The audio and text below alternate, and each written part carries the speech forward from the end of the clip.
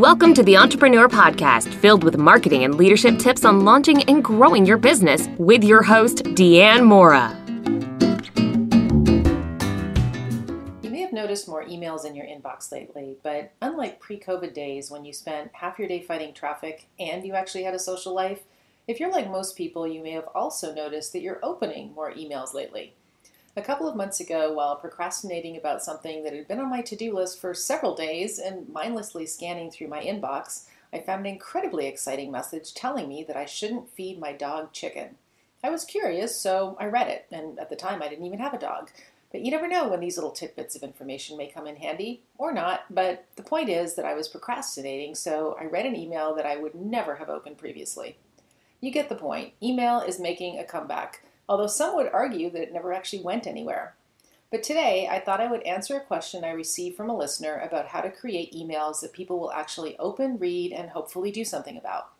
I know I often have flashbacks about my corporate days, but I really can't do a topic of sending emails justice without thinking back to some of the ways email was abused back in the day, and judging from friends who are still on that treadmill, still is. The first abuse I remember is people who use email as though it were text messages. These are the folks who assume that you're sitting there at your desk all day watching your inbox in the hope that you'll receive an email from them and pouncing on it the second it arrives so you can respond. Honestly, it hasn't been like that for most humans since AOL's "You've Got Mail" faded into our history. And thank goodness. Can you imagine how annoying that would be today with the rate we all receive emails? But the point is, emails are not texts. If you want a same-hour response, send a text. If you want a same day or next day response, send an email. Which brings us to what is an acceptable response time for emails these days. Here's my rule of thumb.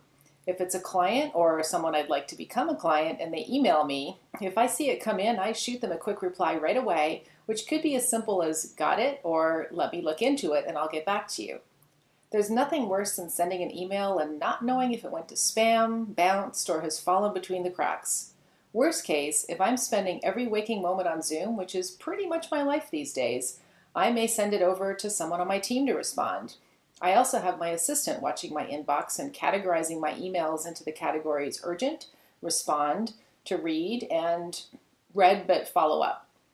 All the other messages get moved into a "someday if I ever have time" bucket. This little diversion with dogs and chicken means that if I hadn't been procrastinating and scrolling through one of the email folders that I had no business in, I would never have learned this important information. But I digress. The bottom line is that you should try to respond to all client emails within 24 hours and ideally quicker. The second abuse I remember is copying the boss. This one annoyed me because it is a passive-aggressive way of saying, "I'm sending this to you, but I don't trust that you'll give it the priority I think I deserve, so I'm copying your boss so you can get yelled at if you're not responsive to me." Perhaps that's not what you meant, but that's the message it sends. There's a certain psychology to sending a one-on-one email, especially since if you need something, there's no ambiguity regarding who should take action. That said, when it comes to entrepreneurs, I've learned a valuable lesson over the years, and that is business partners don't talk as much as you think they do. If you deliver a message to one partner, there's a pretty good chance that they were too busy to speak with the other partners about it, which can lead to problems. So it's best to copy all of them on everything and let them sort it out. My third email pet peeve is adding a new topic to an email thread about something else. While this may be convenient for you not to have to recreate the list of recipients, if I'm receiving your email, it's highly likely that your new subject will get lost. I may quickly scan it and miss the latest information, or worse, not open it because I know the subject in question is something my team is already handling. Always think about your subject line and edit it if necessary. Try to write a meaningful action in the subject, such as "for your approval," followed by the topic, or "a quick question about," followed by the topic. These emails seem to the reader to be something they can quickly action and get off their plates. My fourth email pet peeve is spelling and grammar mistakes. Granted, being in marketing, I'm a bit of a word nerd, and if it's just a casual email between coworkers or friends, it doesn't matter as much. But when someone sends something to a client, or me as the client, and it contains spelling or grammatical errors, I cringe. When I write something to a client, I try to read it over 2 or 3 times to make sure my message is clear and there are no typos. I'm not perfect, but I believe this extra attention to detail reflects on my professionalism. Now that your point is clear, your subject line expresses your intent, your message is typo-free, and you have wisely decided to focus on the right recipients, what are some of the best practices to consider if you're sending a sales email? First, just like networking, you should never send a cold sales email. That's called spam, and the FTC will not be your friend if you do it. Emails must be obtained with permission only, which means that the recipient knowingly gave you their email address and accepts that they will receive emails from you.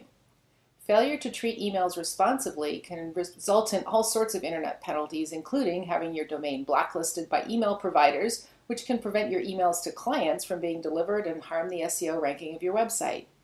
Yes, there are all sorts of quote-unquote creative ways to get around this if you're really determined, but like playing in traffic and hoping you won't get hit, there are definitely risks. I know I use the dating analogy a lot when I describe marketing, but it also applies when sending emails. You can't start firing off marriage proposals without spending time sharing stories over dinner, and the same goes for your emails. When you're building email campaigns, there are several themes, but I like to start with the top 5. First is the new client campaign. This campaign is a series of emails to welcome a new client to your business, let them know what to expect, who their key contacts are, and ask for standard information you need from all of your clients.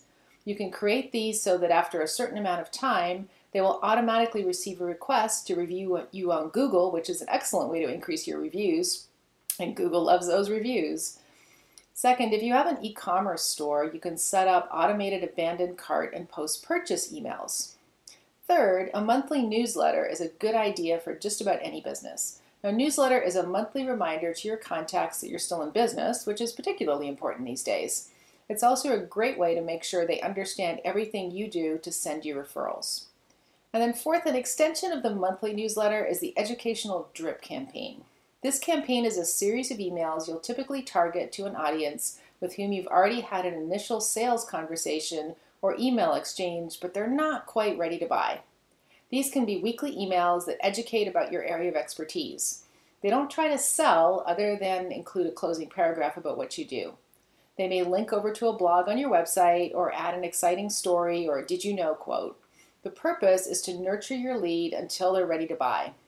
Emails in this type of campaign should try to engage your reader by using beautiful designs to grab their attention.